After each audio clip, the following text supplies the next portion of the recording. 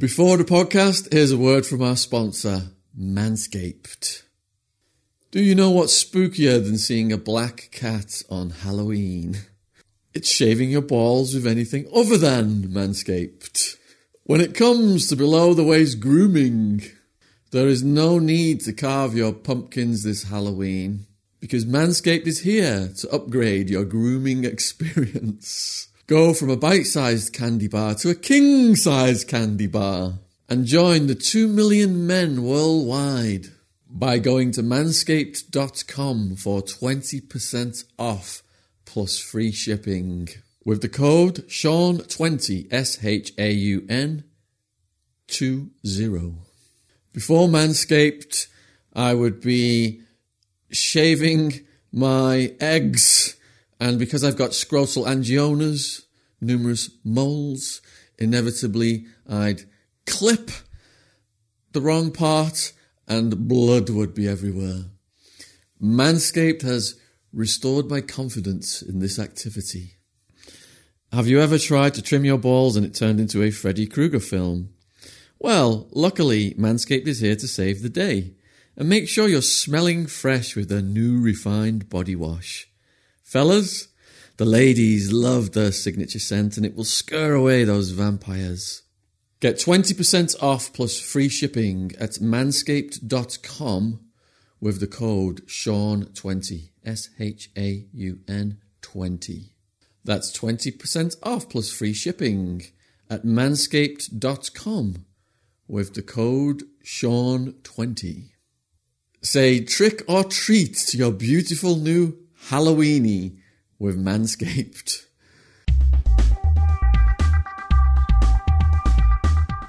How's Sean? Jamie, thanks for coming to London, man. No worries, mate. Good to see you. Good to see you as always. Yeah, so for people watching this video then, this is Jamie Boyle, prolific true crime author, YouTube channel, War Cry Press, and we are doing the Craze Tour today because Jamie is an expert on many subjects in true crime. I was in America for a very long time, I'm deficient in certain stories, and he's going to bring me up to speed today on the Craze Tour. Yeah, we're going to go in to the Blam Beggar. Very famous because 50 odd years ago, some bloke walked in this pub and shot a gangland rival. So back in March 1966, rival gangster George Cornell parked his car just over there. He'd been seeing one of his friends in the London hospital, which is just over the road. Ronnie Cray was in the Widow's pub around the corner. He got a call saying Cornell was in the Blam Beggar. Ronnie was known to being quite heavily intoxicated that evening, so took it as a bit of an insult, a bit of a liberty that basically Cornell was in, because them two had history.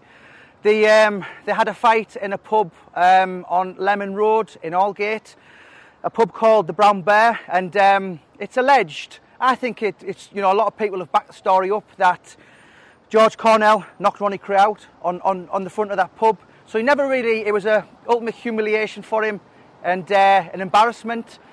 So when Ronnie heard the news that Cornell was drinking in the Blam Beggar, he got Scotch Jack Dixon to drive him round with a fellow member of the firm, Ian Barry. They both had guns. Pulled up on here. Ronnie Cray walked into the pub with Ian Barry. George Cornell was sat at the end of the bar, which I'm going to take in a minute, Sean. And Cornell muttered the last words, "Well, look who's here." And with that, Ronnie Cray pulled the gun out, shot him, fired. Cornell went. Ian Barry fired a shot in the ceiling. I never really understood why Ian Barry got a 20-year sentence, life. Never actually killed anyone. But and then obviously it's forever in East End folklore. The barmaid ran up the stairs. That night when the shooting occurred, it was at 8:25. That pub had around 12 witnesses. Not one wanted to pick Ronnie Cray out. He was put on the witness parade. Nobody would pick him out, and so that shooting was in March 1966. Ronnie Cray wouldn't be arrested until May the 8th, 1968. So that's over 2 years he was at large. So if you could imagine the invincibility he would have had, thinking I've done a crime in front of the public and no one's yet dared, finger me out. So it's in East End folklore. Listen, that story's gonna outlive us all, but it's forever embedded in the mythical East End, the world of the Krays, Jack the Ripper, and this is the Blind Beggar on Whitechapel Road. Should we go inside then? Yeah, we'll go inside. All right, so here we are in the Blind Beggar, one of the homicides that the Krays got sent down for. Yeah, the Blind Beggar gets its name from, and the building's been going since the 1800s. Really, really famous, well-known pub in the area. It's actually called after a very famous beggar who would just hang around this area. Was it? And he was blind, clues in the name. But the murder, what you're referring to, in March '66, George Cornell was sat here with a friend of his, and basically, I think he was talking to the barman, and Ronnie Kray comes in with Ian Barry, stands just over there. Cornell's exactly here, smirking, obviously says that his last words, well, look who's here. Ronnie shoots him, it's amazing how he got him smack in the middle, considering, because Ronnie was really known for having bad eyesight. And how far away was he? It was the barmaid. In the book, it said that it was literally 6-7 feet. George Cornell's come off a stool. There's a very famous murder picture of the scene, which is basically, you can see a circle, which is where George Cornell's head was, and blood was just literally where our feet are, Sean. And the barmaid has then screamed, ran down the cellar, obviously thinking she was next. Ian Barry has then put one into not the ceiling, the wall. And if you turn your cameras to, if you want to look over there, Sean, the bullet hole is actually in the frame. That was the exact wallpaper. So all they've done is put a frame over it. Yeah. So that what we're in now, 55 years ago, that was when that's when the bullet went. It was March '66. March '66. Yeah. And as I said, when I was outside, Ronnie didn't get arrested for 2 years, 2 months. So you could imagine that feeling of power that he'd have got, that this pub had at least 12 people drinking in it. And not one would pick Ronnie Kray out, purely down to fear, or what would have happened to them or their families if they'd have pointed the finger and said that was Ronnie Kray who shot the man. Leonard Nipper Reid did very well. And when he got the Krays at 6 o'clock, May the 8th, 1968, he got the full lot in one swoop. I think one or two, but he got them the week after. He got them all and basically said that's when he had the power to go to the witnesses and say, listen, these people have never seen the light of day again. You can come to the side of law and order, and I promise you protection. The barmaid was given a whole new identity.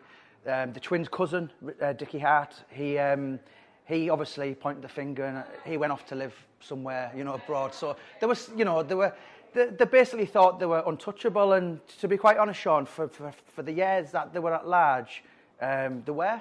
But, they were locked up at 34 years old. They were convicted at 35. And that was them till very old men. And really all three of them died in prison. Did the cops get the murder weapon?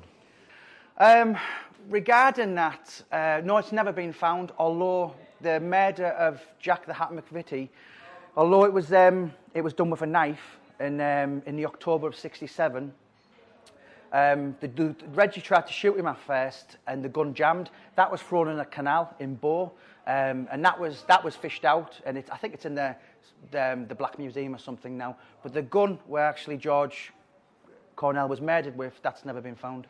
And what had George Cornell done to piss him off? You said he had a fight and knocked one of them out. Allegedly, I've read, Lenny Hamilton has said it in his books in great detail. Bobby Teal, the Teal brothers, they've went into detail about it. It's in a book, Running with the Krays, Billy Webb, fantastic book. So I think there's a lot of people behind that story to say that did happen. George, allegedly, in folklore, it was because he called him a fat puff. But they didn't like each other. George Cornell was a kind of on-the-cobbles fist fighter, a man with a really thick-set neck.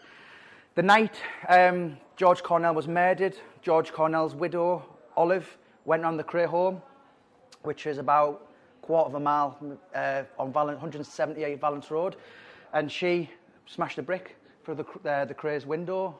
She was obviously upset, so nothing really happened, and who can blame her? But that was that. Was it easy to get guns back then? I imagine post-World War II, there was perhaps a lot of weapons floating around. It was a lot easier then, because these days society's changed. You'd get 5 years without even a bullet. Rumour has it in the gangland East End folklore, if you like, a lot of the Cray's weapons were in the Widow's pub, which I'm going to take you next. But of course it was, the World War, Second World War had finished. Was it in the 40s, and this was the 60s, so it was a lot easier to get a gun in them days, and they were what they were. They were gangsters. They were people of the underworld, so it was much easier for them to, and obviously they had connections with people like Freddie Foreman, who, they could have basically got anything they wanted. So did all of the 12 people in the pub end up going state's evidence? Well, the only one, Queen's evidence. Obviously there was the barmaid, and then there was many members of the firm, obviously certain members. I did a tour with, I was with Chris Lambiano a couple of years back, and he took me to 97 Everton Road, which was where the murder of Jack the Hat took place. And he said, even the Charlie Cray Sr. said to the twins, you're going down, leave them, but their attitude was, no, they're coming down with us. The barmaid gave evidence, the twins' own cousin gave evidence, and there was a couple. Obviously, Albert Donoghue made a statement. Scotch Jack Dixon, Albert Donoghue got 2 years for harbouring Frank Mitchell. But in the end, a lot of people sang like canaries, and to be fair to the Crays, Ronnie, he lived in La La Land. He was sending people holiday brochures, thinking, when this is over, we'll go there. And when I've listened to some of the journalists, they said, as much as the 39-day trial went on, which is one of the most expensive trials in British criminal history ever, as long as that went on, they just sat there and just thought, these are doomed. There's no way. And of course, when Ronnie Cray went in the dock, he made a total fool of himself. Called Richard Jones, the Welsh QC, a fat slob, and Judge Melford Stevenson lashed out and, very violently, and given him 30 years. Did they deserve it? Could they maybe have got, today they probably would have got 20 years tops. Reggie Cray died 66-year-old, not long before his 67th, and he'd done something like 33 years in total. So he'd literally spent half his life. His brother Charlie, many would say, was a political prisoner, got 12 years in 1997 as an old man. So that was really a death sentence because he never come out. So if there's ever an example of crime doesn't pay, then I think it's the Cray story. It's a very Cockney tragedy. You said the Cray's own cousin testified against him. Was there any consequences for that? He was never seen again. I've read the reports, and Ronnie would kind of scowl at him. And, I think, obviously, Dickie Hart was... he basically kind of laughing at him, and he would have never said the things to him, to Ronnie White. But if he was safe. The ship was total sinking, and the only thing they were going was the Brixton prisons and the Dunham prisons, which obviously both went to in different ways. Wow. All right, so where are we going next, Jamie? So we're going to go right up Whitechapel Road. I'm going to take you along a few Cray horns. I'm going to show you the Grave Maurice, which a lot of people think this was the Cray local, but it wasn't. I counted something like 64 books on the Cray twins. I've read 56 of them. The Crays, in actual fact, when they ever referred to this place, it was always in derogatory comments, a bit dingy and a bit of a shithole. Ronnie's local was the Grave Maurice, which is obviously long gone now. Famous pub, which I'm going to show you now. So we'll get along and I'll show you. Let's do it. Let's go.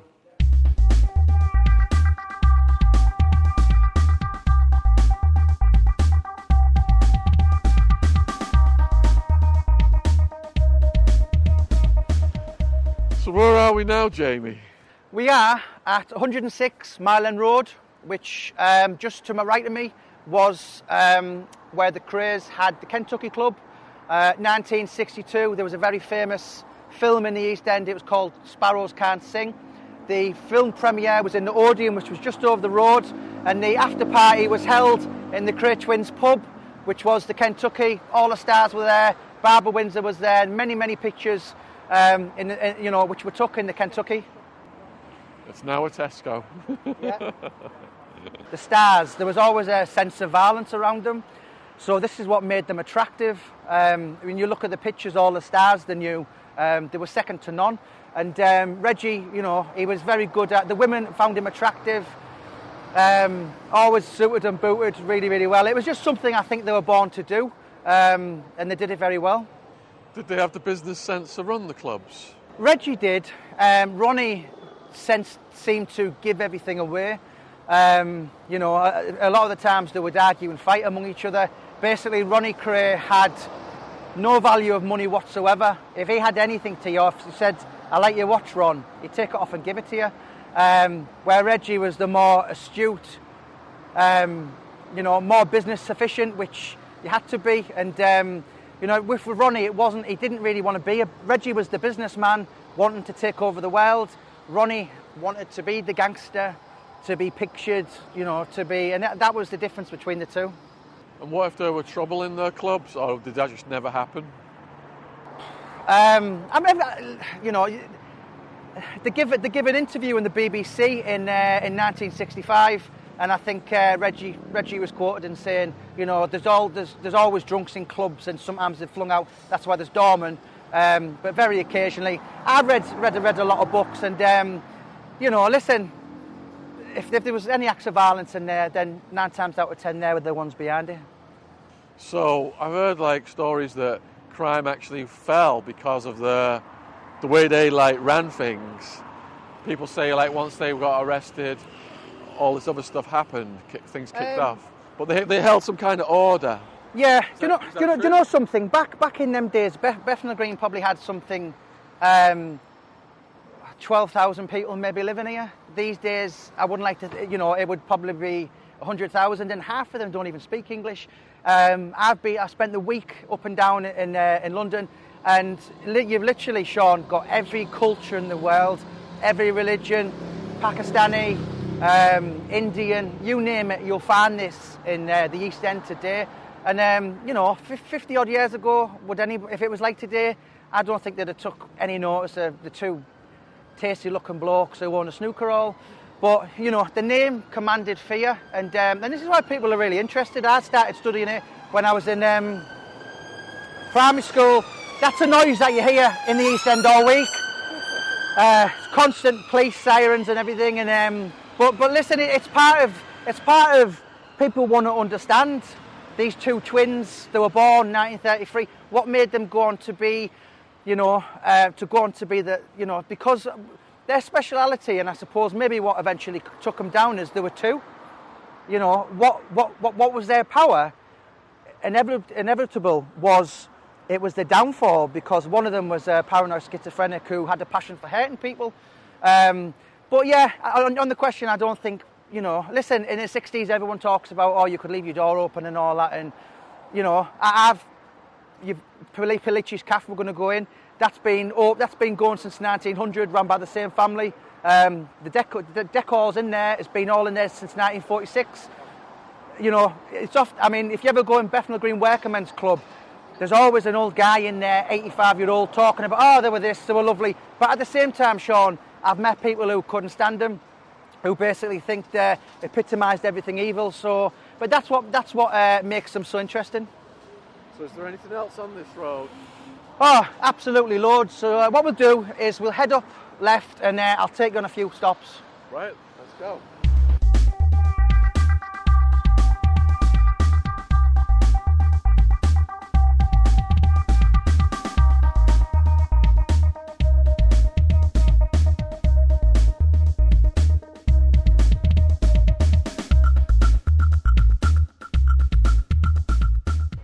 it the hospital where Cornell died within 4 hours of being shot? Yeah, this was, well, that is the Royal London Hospital, very, very famous one. It was where John Merrick, the Elephant Man, lived.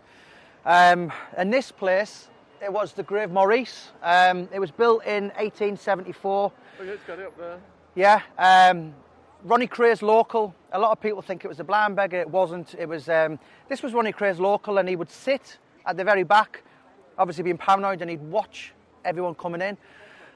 Detective Leonard Nipper-Reid, who died last year, COVID got him, 95 years age. He basically said the first time I ever seen Ronnie Creagh was obviously he was surveillance looking at him, and he was in there with his flat cap on, you know, trying to hide. And he said somebody car pulled up here, and there was a guy come out, looked both ways, opened the door, and Ronnie Creagh got out in like a 1930 Chicago gangster, hair slicked back, glasses. And he said then it was clear as day he was trying to beat Al Capone. The Grave Maurice, there's a lot of stories on the very famous scene where there was a gangster called, his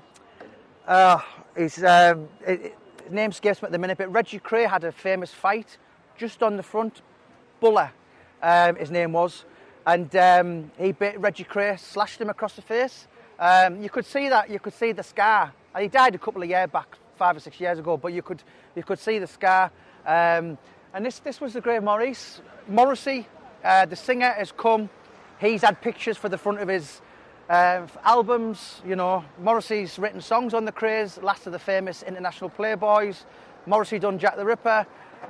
So it is a very, very famous part of the East End. Sadly, I mean, I come here 15 years ago and it was still a pub. There was a sign just at the top of there, which was probably there only till a couple of years back because it marked a tradition of the Grave Maurice. But sadly now it's gone, and it's now a Paddy Power and something else. But this is where the Grave Maurice was, Whitechapel High Street. Who owned the pub?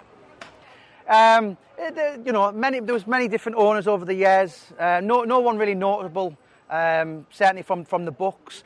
But people, the Creaghs are forever linked to the blind beggar, when in actual fact it was the Grave Maurice. This is where the firm would meet, and this was where basically if anyone wanted to catch Ronnie Creagh, it would be in there. And you also said there was a bit of Elephant Man history and Jack the Ripper history in this area.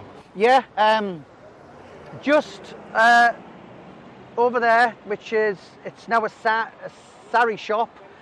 Back in the late 1800s, it was a freak show. It was a literal freak show. Yeah, I'd have been in there if I'd have been about. But John Merrick used to walk up and down this road most days. He lived at the Royal London Hospital. He was found in there. There was people in there with two heads, joined at the hip, all kinds of different people. Siamese twins. Yeah, people would come from all over Britain to have a look at this like waxwork horror, if you like. In fact, one of the doctors over at the Royal London Hospital saved John Merrick and actually invited him into and he lived out. He died in his early 30s. Had quite a decent quality of life the last couple of years, and that was down to the top doctor at the Royal London Hospital. But it all happened over there. And there's a building just slightly to our left, which is called the Working Lads Institute.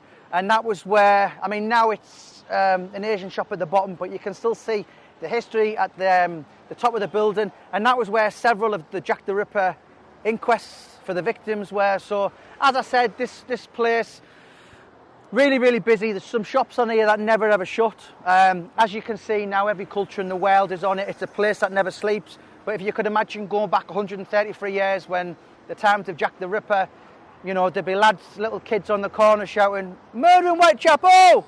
Ripper strikes again!" And, horses up and down, horse shit everywhere. It's, but it's the East End. It's the East End history, and it's something that greatly fascinates me, Sean. Wow. So what's our next stop? We're going to go right up there, Whitechapel Road, and we'll turn into Valence Road. There's obviously it was a family Creagh home, and there's a pub on there which has recently went for a lot of money. Number 71 Valence Road. It was a Creagh haunt. I'll take you to the Widows, where Ronnie Creagh was drinking. The Richardsons allegedly were going to do a hit on there. This is the place where allegedly all the Creaghs had the tools guns there, and we'll take you around Bethnal Green Road and have a look about. All right, let's go. So, the stories of the Krays and Jack the Ripper merge at this locality. Yeah, do you know something, Sean? I've studied them quite closely for the last 30 years, since I was 10, 11. But I was walking up here, I've spent the week in London, and it was only just dawned on me how close the story is. Behind us is Darewood Street, but back in 1888 it was called Bucks Row. Now this is a street, you can see a rather large building, which that was built in 1886. It's one of the only buildings on the Jack the Ripper scene where it actually just hasn't changed.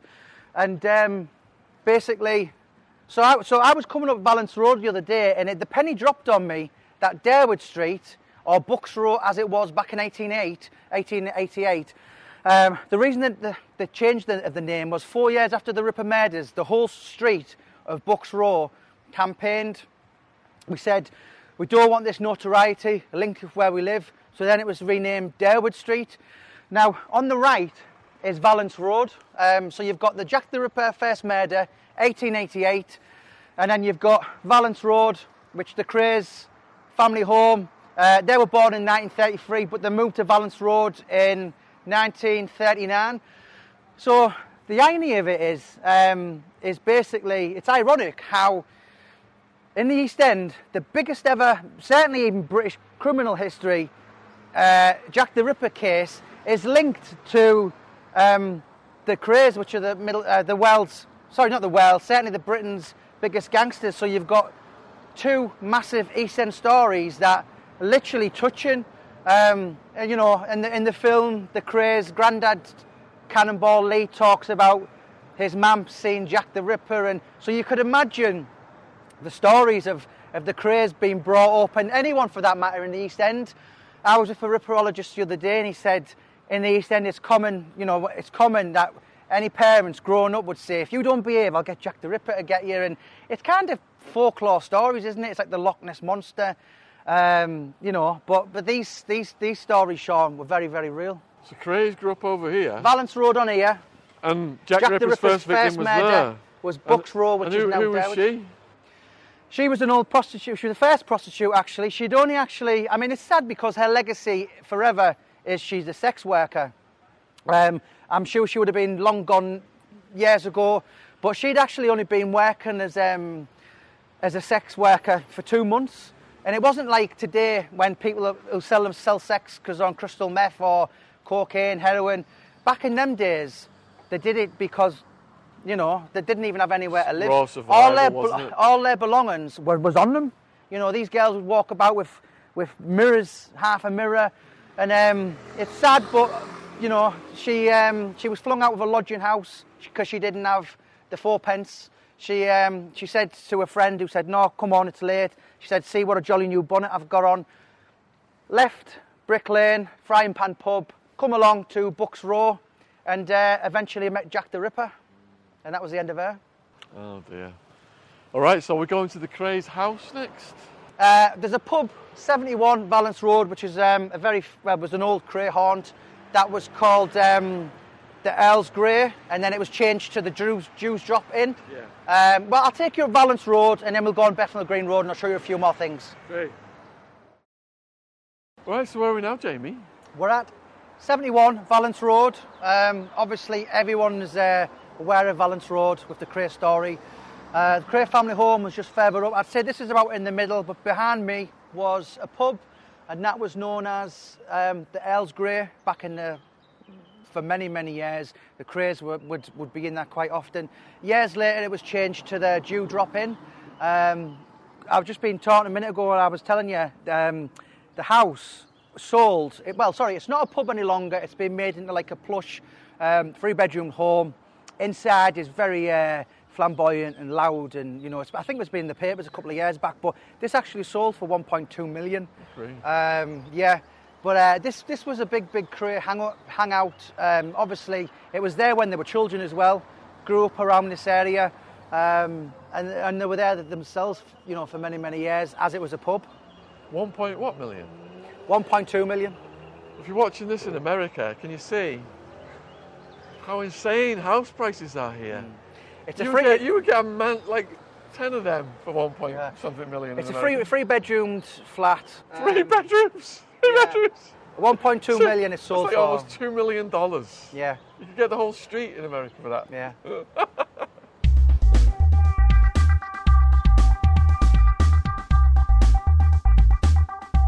So we finally made it to the home of the Krays. Is that right? 178 Valence Road. Although the twins were born in Steen Street, which was Hoxton, it's about a 25-minute walk from here. They were born there in 1933, but they come and they moved here in 1939. This, in the 40s and the 50s, because of the family, so many family members, this was known as Kray Corner.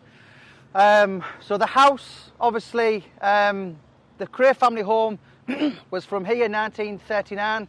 The family moved out. It was demolished. They moved in 67, about a year before the Krays were arrested. And this part of the London has seen a lot of history. If you have a look, there's a bridge on the corner. A lot of the old photos of the Krays. I mean, there's some footage going around of Reggie Kray polishing his car. That was exactly there. There's some photos in 1965 when the Krays were acquitted for the Hugh McCowan case. That was took over there. I think one of the most famous ones was a picture of Charlie in the middle and Ronnie and Reggie, and they stood there like that. And that was just took exactly over there. Them flats just opposite it were there in the when the Krays were about. So all that's been here basically was I mean that row of houses obviously has been knocked down, rebuilt, but where the family Kray home was just the plaque there. Obviously that's 178. 178 was the family home, which is just where that plaque was. And yeah, you know, there's an old saying which I often say, walls restore memories, and there's so many memories of the Krays in here. Where that exact plaque was where the house was. There's lots of stories. So many Kray books, but not only Kray books, other people's books, and there's many stories where they were allegedly going to get whacked. That was a mafia term, but a lot of people talked about shooting the Krays from that bridge. That would have been that. Yeah, I mean, I did the Roy Shaw book, Mean Machine, with Roy's only biological son, and there's a story in there when Roy kind of had the hump with them because, you know, they weren't always friends, and Roy was thinking about even shooting them from just over here. So there's so many different stories. It's forever, you know, embedded, and as the myth for the snowball goes in life, so many untruths, people come and attach themselves to them. But this was the home, and everything was so close. The bath house where they would bath was just around the corner. The Repton Boxing Club, although that building's only been there since 1967, the Krays would have went in there. You know, they were at large for the last 67, certainly 68 for 5 months. Cheshire Street runs along. That was the scene of allegedly the Ginger Marks murder, where Freddie Foreman allegedly, you know, the body went missing. That was on Cheshire Street. Lock, Stock and Two Smoking Barrels, the film, that was filmed on Cheshire Street. It's just a massive part of East End history. And I've been here all week, and most days, Sean, there's always someone up and down, and they're always glancing over and having a look at like 178 Valence Road. So it was known as Fort Valence. That was the home of the Krays. How old were they when they were in this house? What age did it start? Yeah, they moved here in 1939. So the Krays would have been 6, 7. Charlie, their older brother, was 7 years the senior.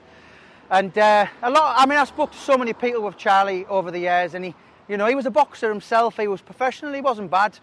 Boxed for the Navy, but he wasn't like his brothers were. And, I often describe it in life as, can you imagine being 7-year-old playing with your toy cars, and all of a sudden these two demon brothers come along, and they had a knock-on effect with everything in life. He got dragged into the Jack the Hat McVitie murder. He got a 10-year sentence. In actual fact, Charlie wasn't even present when that murder was, but he was kind of dragged into, you know, mopping up their shit, if you like. And, you know, later on, Charlie Cray got a 12-year prison sentence in 1997, which effectively was a death sentence for him. So, yeah, but, you know, listen, it'll certainly outlive me in my life. And I think the Crays, they've only got bigger since the Cray film, 1990, Peter Medics, the Tom Hardy one, 2015. And I just think, you know, it's not about glamorising them, but it's just people... It's the psychological, you know, you try to understand them, what made them the way they were. But I don't think the Cray, the train is going to stop. I think it's only going to get bigger, and everyone all over the world is really interested in the Cray story. So was it just the three sons then and the parents in here? There was a little girl, Violet Cray had, but she was stillborn. So there was Charlie, and there was Ronnie and Reggie. And that was that. So the three brothers, and they went on to, you know, cement a legacy, if you like. What was the relationship with the parents like? The mother, they absolutely idolised. She's often described as a typical East End mother, if you like. A bit like, you know, if anyone went to the house, they were offered a cup of tea and sandwiches. And the dad, Charlie Senior, they never had the best relationship. He was known to beat the mother up. Obviously, when the twins got older, they put a stop to that. But when Charlie Cray died in 1982, the twins didn't even go to his funeral. Obviously, when the mother died in 82, it was like, you know, it was huge. It was massive. People would come just to catch a glimpse. At the time, by then, the Crays had been behind bars for 14 years. And we're looking their age now. They were in the 50s, or certainly approaching the 50s. And yeah, you know, but of the mother, it was they were extremely close to the mother. And even when they were at the Old Bailey, you know, there's a story that Maureen Flanagan says that, you know, in when they were sitting on the 39-day trial, Violet is actually sat there thinking, why are these people making lies about my boys? Why are they lying? And, you know, she couldn't see any badness in her lads. How old were they when they moved out of this? And where did they go? Yeah, 1967. So it was a year before they were arrested. And they moved, it was about half a mile away from me. It was a big block of flats, which the parents were in. They also had the flats at Sedgwick Court. Reggie had a flat with Francis. Ronnie was above, and that's where Ronnie would have all his parties and, you know, would party 7 days a week. But yeah, this was the Cray home from 1939 to around 1967. So what location are we going to go to next around? We're going to go straight at the top of Valence Road, and that's on Bethnal Green Road. And there's many locations on there, which was 1965, where the church is no longer there anymore. It's some flats. That was where Reggie married Frances Cray. There's Polici's, which is, you know, that's legend. Tom Hardy was filmed there. There's English and Sons Parlour. They're buried all three Cray brothers. And also, I'm going to take you to the Carpenter's Arms, pub owned by the Crays in 1967. And I'll take you to the church as well, St Matthew's. They're also buried all... they're buried in Chingford in Essex, which is about 5 miles away from here, but round the corner, which I'll take you now, was the church where they buried all three Cray brothers. Right, let's go. So we've been through the Cray's haunts, we've looked at the house they grew up in, and the story ends here. Yeah, story ends here, Sean, for all three Cray brothers. St Matthew's Church in Bethnal Green, and this was where basically although they were buried in, which is Mount, you know, Chingford, this is where the funerals were. Obviously, Ronnie in March 1995, Charlie's next in April 2000, and Reggie Cray's 6 months later in the October of that year. And yeah, I mean, Liam Galvin filmed that day, and there's a lot of footage on it, and this was absolutely packed. Stars here, actor Billy Murray, Morrissey even sent a reef, Barbara Windsor sent a reef. There was lots of, and it was them three funerals, particularly Ronnie's. It was like something you'd see a prime minister being buried. The streets of the East End come to a standstill. There's rumoured to have been around 80,000 people that attended. It was literally some places closed for the day. It was absolutely staggering. Inside, they played. Certainly in Ronnie and Reggie's case, it was the song Frank Sinatra, very famous song, My Way. Was My Way, yeah. And after Ronnie's, they played I Will Always Love You by Whitney Houston. But this was it, and it's to go in. I think it's a wonderful church, really scenery. I often come here quite a lot, and Dave Courtney done the security, and it was basically 100, I think maybe even 200 of flat-nosed geezers, as he put it, from all over Britain, the best of the best, and they wore the red armband with RF on and done the security that day, and I think that was probably a lot of Dave Courtney when he done that in '95. That brought it on top for him, as he said in many of his documentaries since. And I think the funeral cost £14,000, as he said. I don't think he's seen any of that money, but it certainly put him in the public spotlight, and a lot of things for him ended that time because of the attention the Cray funerals brought. How old were they when they died, and how did they each die? I assume they all died in prison? Ronnie died first in Broadmoor Mental Security Hospital, 1995, so he would have been around 61, approaching his 61 and a half, and the last words he ever said was, "Oh God, mother, help me." Heart attack. The next one was Charlie Cray. He died in April 2000. He'd been in prison by that point for 3 years of a 12-year sentence, and obviously his illness, he declined rapidly. I spoke to people who used to go visit him, and the Charlie Cray, who everyone knew, the suntan, the gold, always had a scotch in his hand. In prison, the tan had gone, he didn't dye his hair anymore, and he was pretty much a broken old man. Reggie died in the October of 2000, and he was released in the August for compassionate grounds. Basically, he was dying, he was terminally ill. So Reggie did have around 7-8 weeks of freedom, and he died in a hotel in Norwich. And all three funerals were here. So were the brothers who were incarcerated allowed to attend the funeral of the first one who died? Yeah, Ronnie's funeral, Reggie was allowed out of prison. He was allowed to go to the service. He was allowed to go to the graveside, and then he was whisked back to Maidstone prison. Charlie, when he died, obviously Reg visited him. Same again, wasn't allowed to go back to any, allowed to go to the funeral parlour here and straight back to prison, and then himself, he died 6 months later. Well, it looks like it's open. Should we see if we can film inside? inside? We'll have a go in, Sean, yeah, because I think you've got to...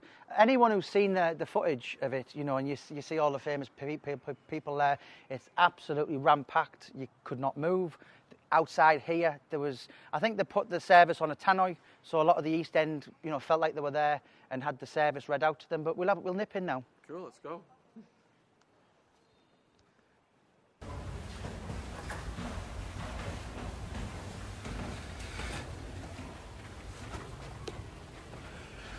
So, Sean, this is where it all happened. That's beautiful, isn't it? It's lovely. It really, really is. I mean, all churches are nice, but this one has a particularly nice feel to it. So the coffin was here. Reggie was sat literally just there, with handcuffed to... Yeah, I mean, one thing what was said was when the parents were buried was the prison services, because the twins were only about 5'8", my height, and I think literally they must have found the biggest security men they could have found in 1982. And Ronnie and Reggie said that was done to humiliate them, to try and, make them look like dwarfs. But this was, Reggie was sat here, and then you've got the who's who of mad crime, if you like. Mad Frankie Fraser's here, your Bernard O'Mahony's, your Dave Courtney's, your Alex Steens. It was just literally littered full of... you know, full of every face that you could think of in the East End. Did they make the prison guards wait at the back, or? Well, the handcuffs were never took off him, you know, and as the funeral was there, and that song "My Way" was on by Frank Sinatra. It's quite emotional because you see at the end Reggie sat here, and then he puts his hand on the coffin. You know, Reggie said he was determined he wasn't going to cry that day, and he didn't. In fairness, he did cry when he got back to the prison, but you know, it was literally every inch was filled in this church, and also up there. You know, it was completely covered by many channels over the from all around the world. The interest, just particularly Ronnie's, the interest, the eyes from the world were on the East End that day. But the guards ended up feeling intimidated, didn't they, with all those people there? Yeah, but you know something, by then, when Ronnie had died in 1995, Reggie had been in prison there for 27 years. So, you know, listen, the crimes, you can't condone what they'd done because they were violent, wicked, evil men. But at that point, 27 years, he ended up doing 23, and you think of the child molesters and all this. You know, I've spoken to people who were in prison with Reggie and that, and I think overall the feeling with the guards was, you know, he should have been out a long time ago. Made an example of. Absolutely. The name is what killed them in the end, particularly in Charlie's. You know, he was, as Reggie said, my brother was a political prisoner, and I think that was the case. Yeah, wow. Right, this is William Davis Primary School, but back many years ago, well, it still is actually Wood Close, but this was called Wood Close School, and this is the school the Cray twins went to from the age of 4 to 11. It's so close to St Matthew's Church, where I think it's, you know, it's ironic how it was so close. The Cray twins started their life at this school, and within a stone throw away, St Matthew's Church, where they were, you know, they were carried out in coffins. Also on the corner, literally a stone throw away, was the Carpenter's Arms, and that was the pub they bought for the parents in 1967. Obviously, it didn't give them a lot of years to go there, but it was a pub that they frequented quite a lot when they had their leisure. Over the years, there's been a few gangsters filming in there. Obviously, Lenny Hamilton, Albert Donaghy, Bill Frost filmed over there. But Wood Close was the school that the Cray twins went to. Did they get in trouble in school? Yeah, they were fighting a hell of a lot. Yeah, you know, this is where, I suppose really this is where they started building the Cray name. You know, they were both skilled boxers. You know, they were literally taught to box. They had a brother 7 years older, and he taught them to box in the Valence Road, which was basically just a 2 up, 2 down yard in the back, no bath house. And they made one of the rooms a boxing gym. The Repton Boxing Club is by far the most successful in Great Britain. It was established in 1884. A lot of people think the Crays boxed here, where it is just literally over the road. They did box for the club, but this building's only been here since 1967. So, you know, when they boxed for the Repton, it was another place, and also they boxed at the Robert Browning Club in South London. The Repton is very, very famous. As I said, Lock, Stock and Two Smoking Barrels was filmed here. Robbie Williams has filmed in here with Take That. It's just a place that, you know, although I filmed, I interviewed the chairman many years back for a book, and he said, although we get much business from film companies, I mean, Ray Winston sometimes will go all over the world filming, and he'll say, do you know what, when I want to be humble and be brought back down to earth, I go in the Repton because that's where everything started for me. So the Repton, really, really famous club. It's got a big link. The Crays did come here, but it would only been from 1967. So we're opposite Pollici. Yeah, Pollici's Cafe there, Bethnal Green, High Street. But behind us, Sean, was this church. Now, today, it's very plush apartments. But back in 1965, it hosted the wedding of the year. Francis Cray and Reggie Cray, David Bailey, the most fashionable photographer in London, come, and he took all the photos that day. There's photos of just over there to the entrance where Ronnie's there. That's where all them photos, you know, very famous photos. And it was a very Cockney wedding. It was the East End wedding of the year. Everybody was there. Everybody turned out. You know, the sad thing is that happened in 1965, and just over 2 years later, in May '67, Frances took her own life. She was 23 when she died, so she was only 21 when she married Reggie. He'd been courting her since she was 16. You know, obviously suffered from mental health issues, but that was where Reggie and Frances Cray, the wedding took place. What was life like for Frances after they got married? Well, they were together, married, I suppose, for 2 years, but they separated. Officially, they were together for 8 months, and obviously, it's no secret over the years that, you know, it wasn't a happy marriage. Oh, this gentleman here if I just get that photo, just come in. Just very good marriage, isn't it? Can we hold it up to the camera? Yeah. So you're saying about what life was like for her? Yeah, she basically, you know, she became Reggie Cray's property, and you know, let's face it, she wasn't gonna ever get rid of him. You know, at the end of the day, even if they were separated, but forever she was Reggie Cray's. I don't think there's any secret that it was a very unhappy wedding. Here's a factor for you, was when Reggie Cray asked the priest to, you know, would he be in charge to officiate the wedding, he refused. So, you know, he basically, that told you that he could see what was going to happen. Frances Shea, or Frances Cray as she was later on to be known, was stunning, absolutely beautiful young girl.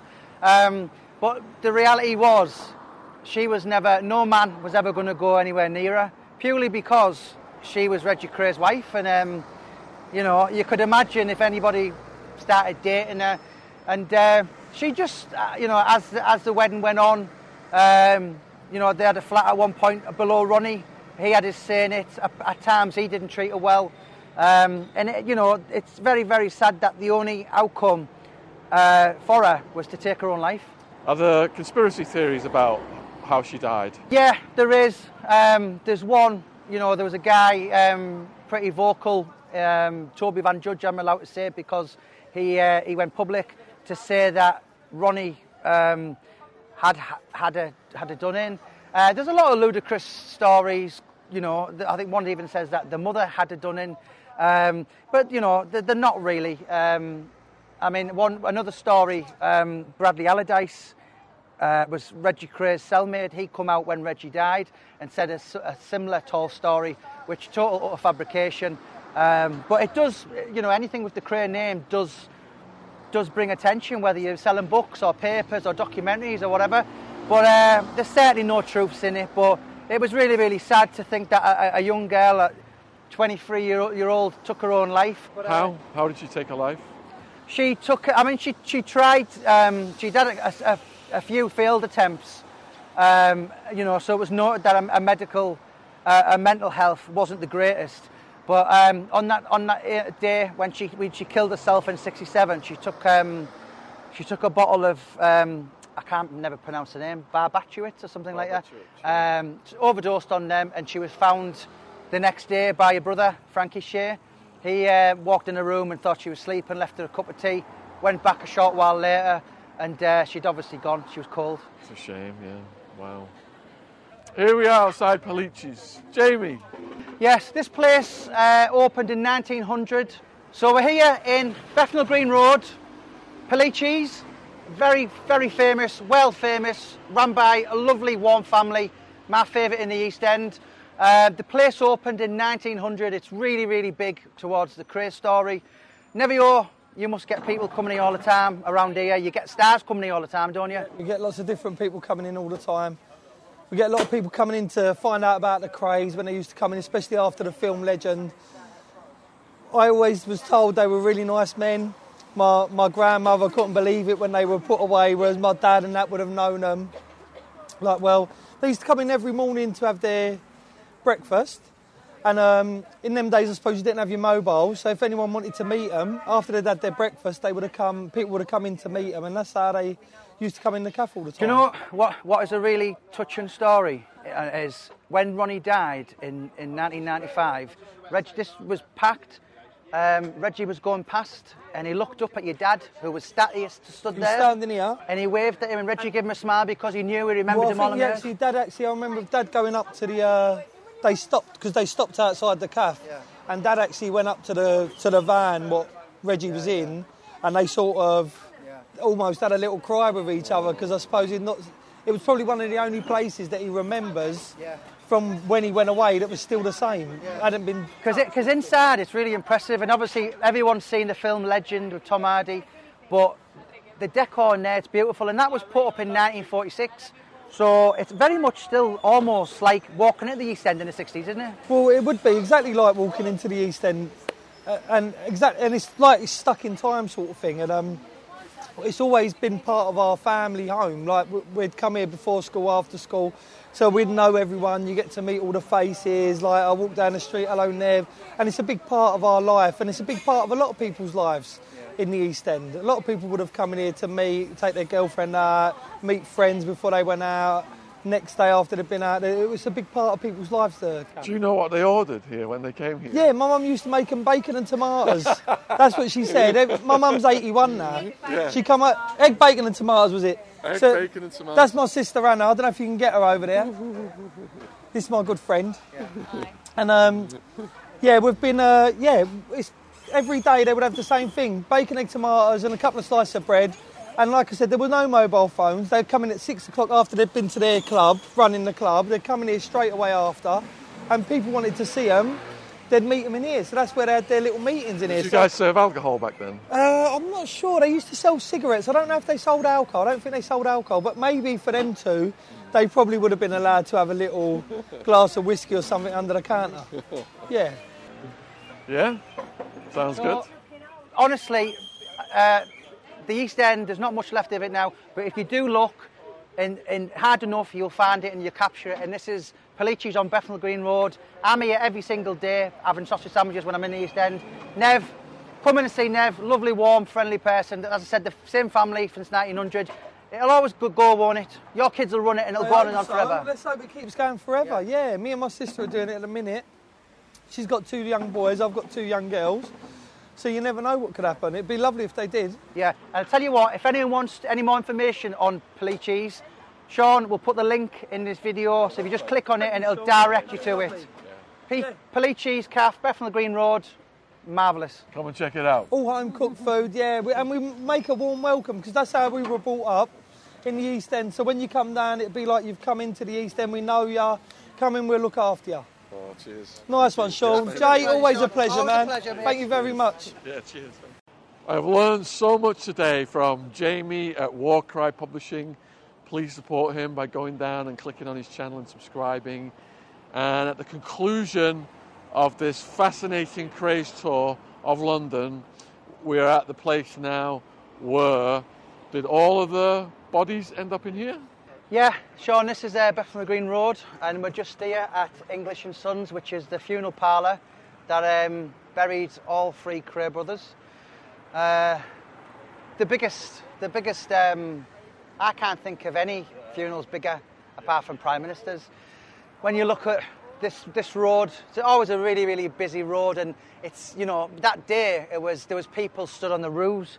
There was people who took the day off work to just get a nosy at Reggie Cray, or, you know, even just see the coffin. And it was an end of an era, really. You know, this family that had kind of had this organisation with crime from the 50s even to the 60s, and then even when they were in prison behind the door, there was this rise of, you know, this, and then the movie come and they made far more money inside prison than they ever did on the out. But this is where it all came to an end. English and Sons on Bethnal Green Road. Were they all buried in graveyards, or were any of them cremated? No, they were all buried in Chingford Mount Cemetery, which is about 5 miles from here.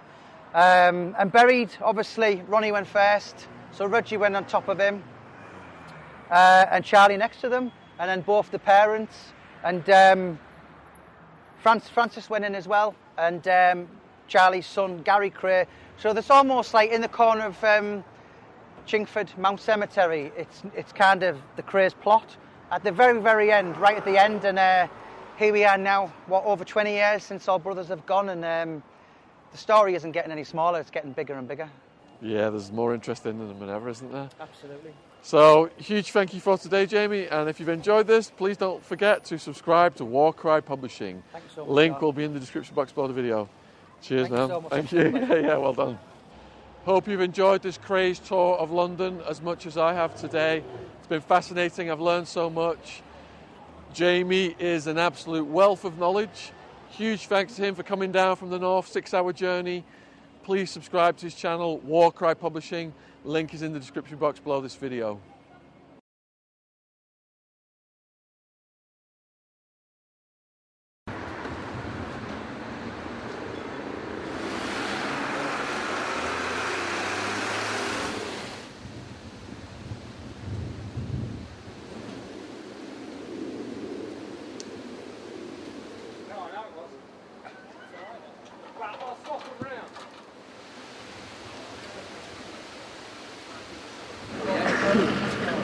We need a crowd just about a bit more. We've got a whole security on the road now. Excuse me. Was that down to Reg Fugle? Well, then make the chapel arrest now, alright, so you can start bringing the rest of the teams down.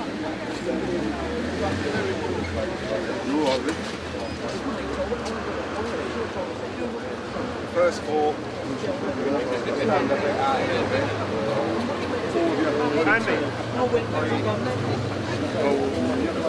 Rest of group 7. Well, they've got to wait for 3 other guys. Well, no, you can't stop going up and down the pavement. It's a private walkway, you know what I mean?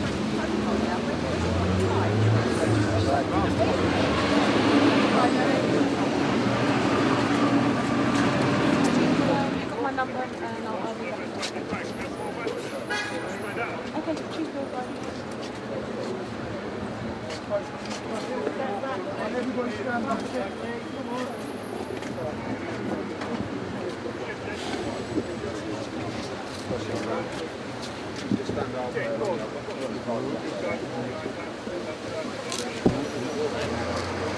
What time have you written out?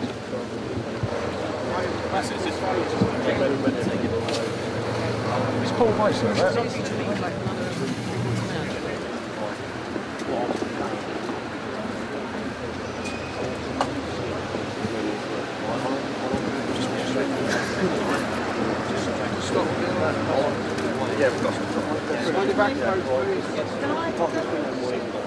Into a chapel arrest.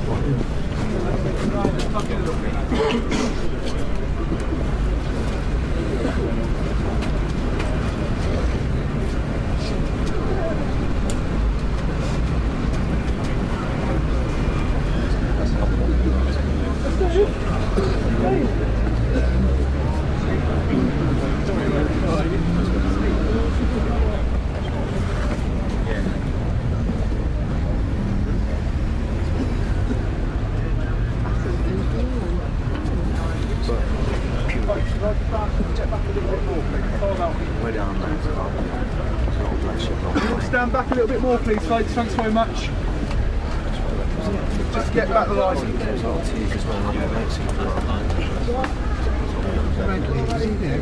I think this might be the one.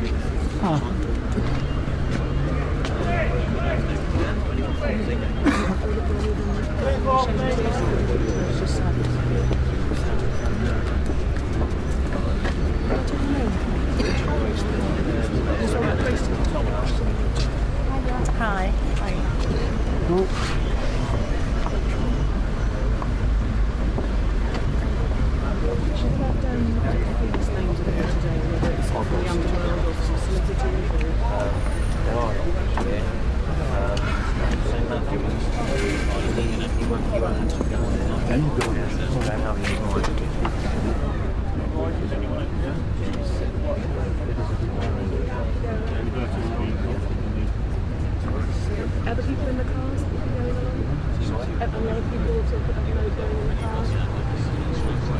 And people said the rider girls are that they're all of no team. TV camera. Yes, I know. Can we get you back to this lamppost, please? Sorry, people. A little bit more.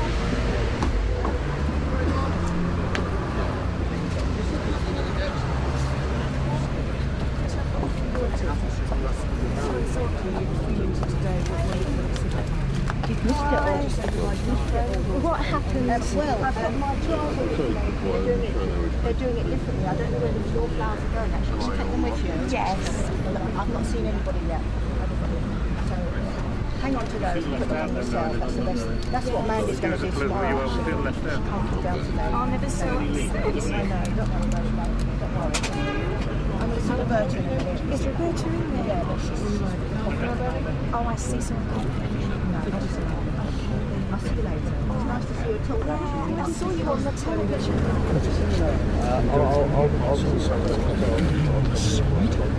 So many armies that can hang on the outside. See, I don't know, where's the flag?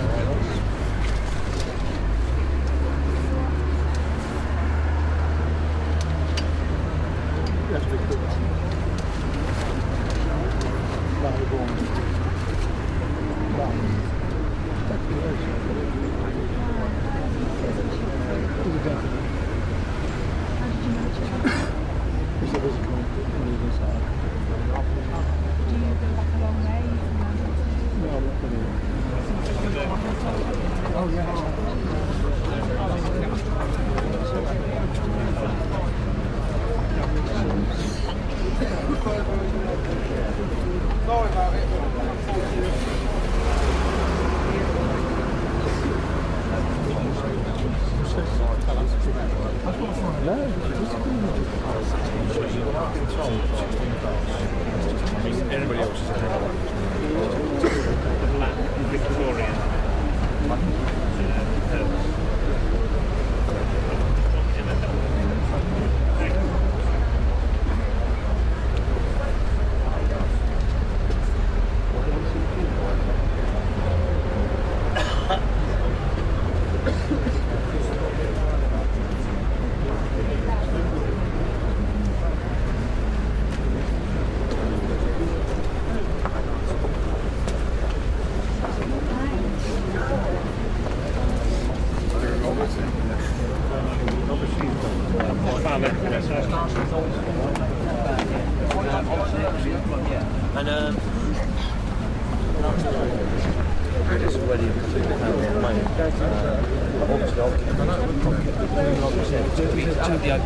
It's all coming off right now. Right, so only in Peter Lane, your cars on first 16 cars, whatever, are going to be in that section. Then anybody after that is going to be around the outside, right, just so you get price spot. Right, because that's one of the sort of things we're talking about. Yeah, that's right. I just want to check. Yeah. Yeah. The rivers to get it off the hut so far. They put it somewhere. River horses.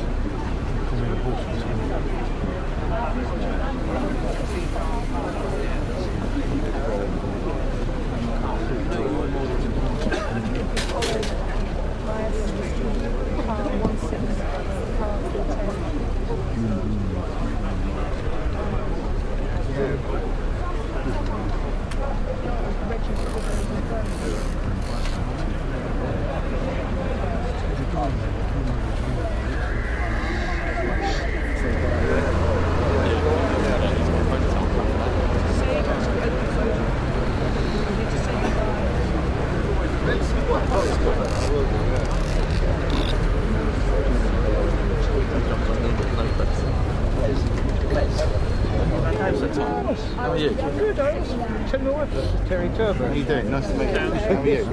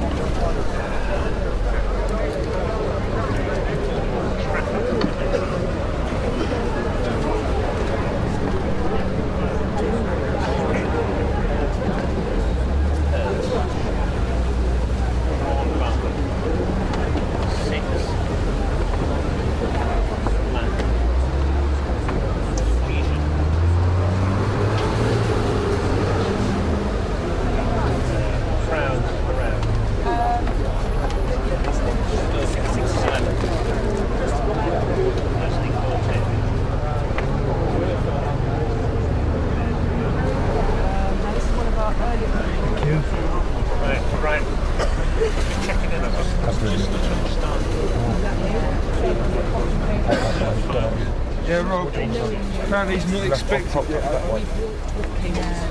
Walk up there.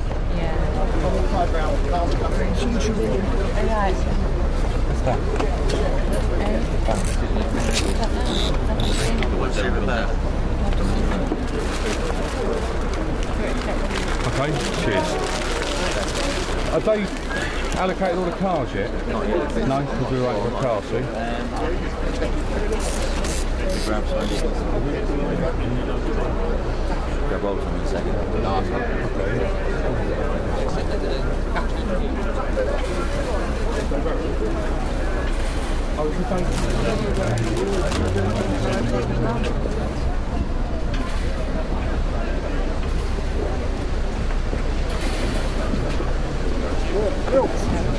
Will. Joe, Martin. Joe.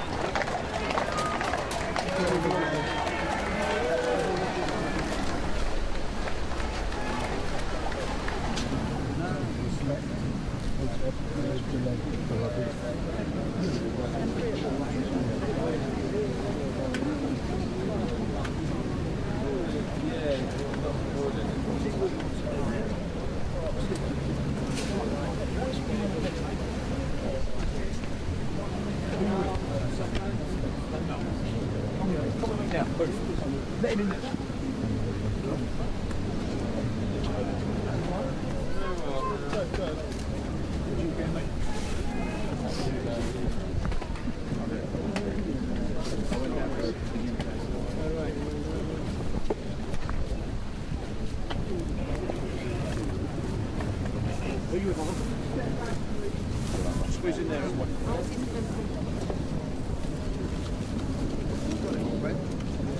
Oh, big iron.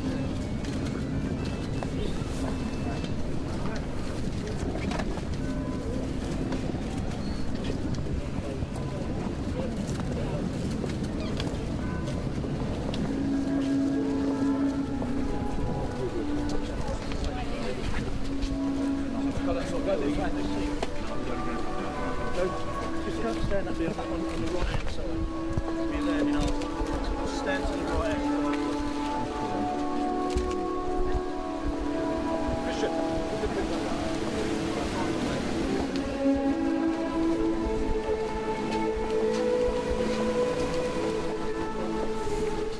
Back off there. Oh, where? Oh, yeah.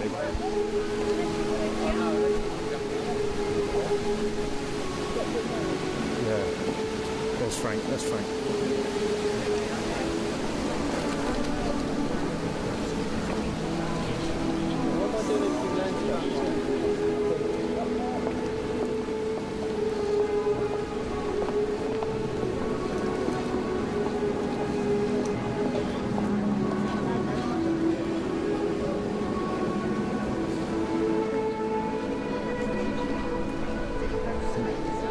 More coming in.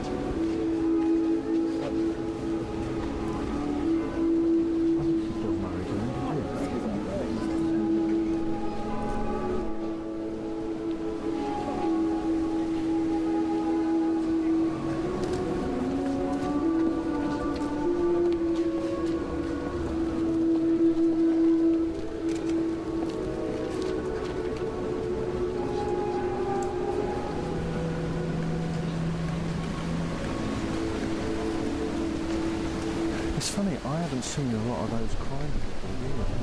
I mean, like Tony Lambriano and all that. Oh, yeah. Yeah.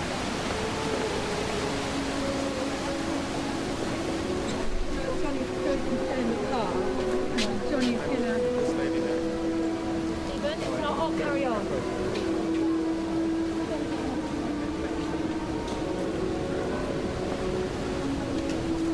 Like a watch of the night. You flood them with sleep. In the morning they will be like growing grass. In the morning it is blossoming and growing. By evening it is withered and dry. The span of our years is 70, 80 for those who are strong. But their whole extent is anxiety and trouble, comings and goings henceforth and forever. Glory be to the Father, and to the Son, and to the Holy Spirit, as it was in the beginning, is now, and ever shall.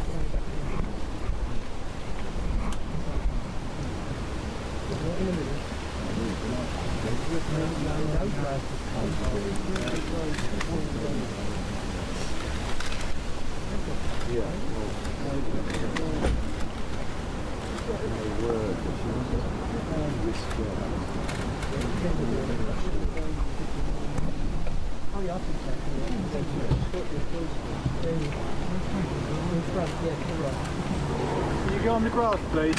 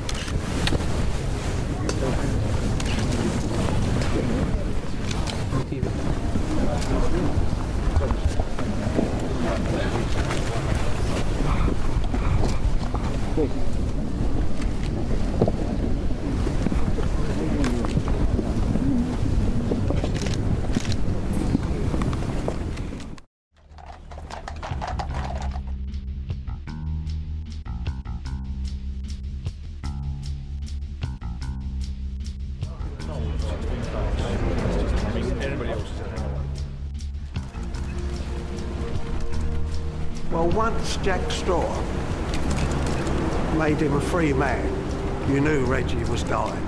It'd be only a matter of days, weeks at the most. But now he was dead.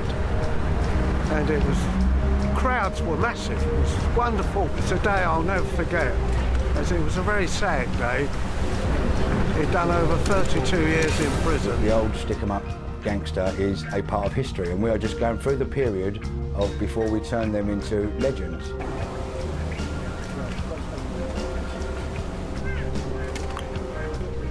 unfortunately the Krays have gone. Ronnie, Reggie, Charlie. I suppose in many ways I am a link that links us all together. And I suppose in the public eyes, they're making me sort of an icon about it all as well. As long as I go down as the best dentist, I don't mind.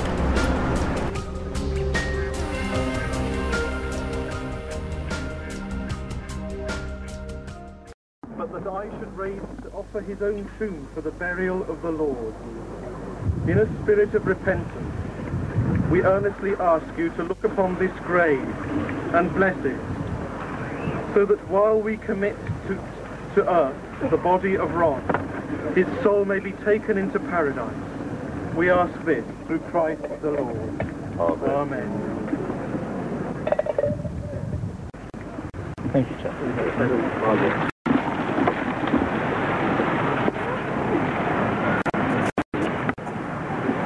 In sure and certain hope of the resurrection to eternal life, through our Lord Jesus Christ, we commend to Almighty God our brother Ron, and we commit his body to the ground, earth to earth, ashes to ashes, departed, through God's mercy rest in peace. And may Almighty God bless you, the Father, the Son, and the Holy Spirit. Amen. Amen.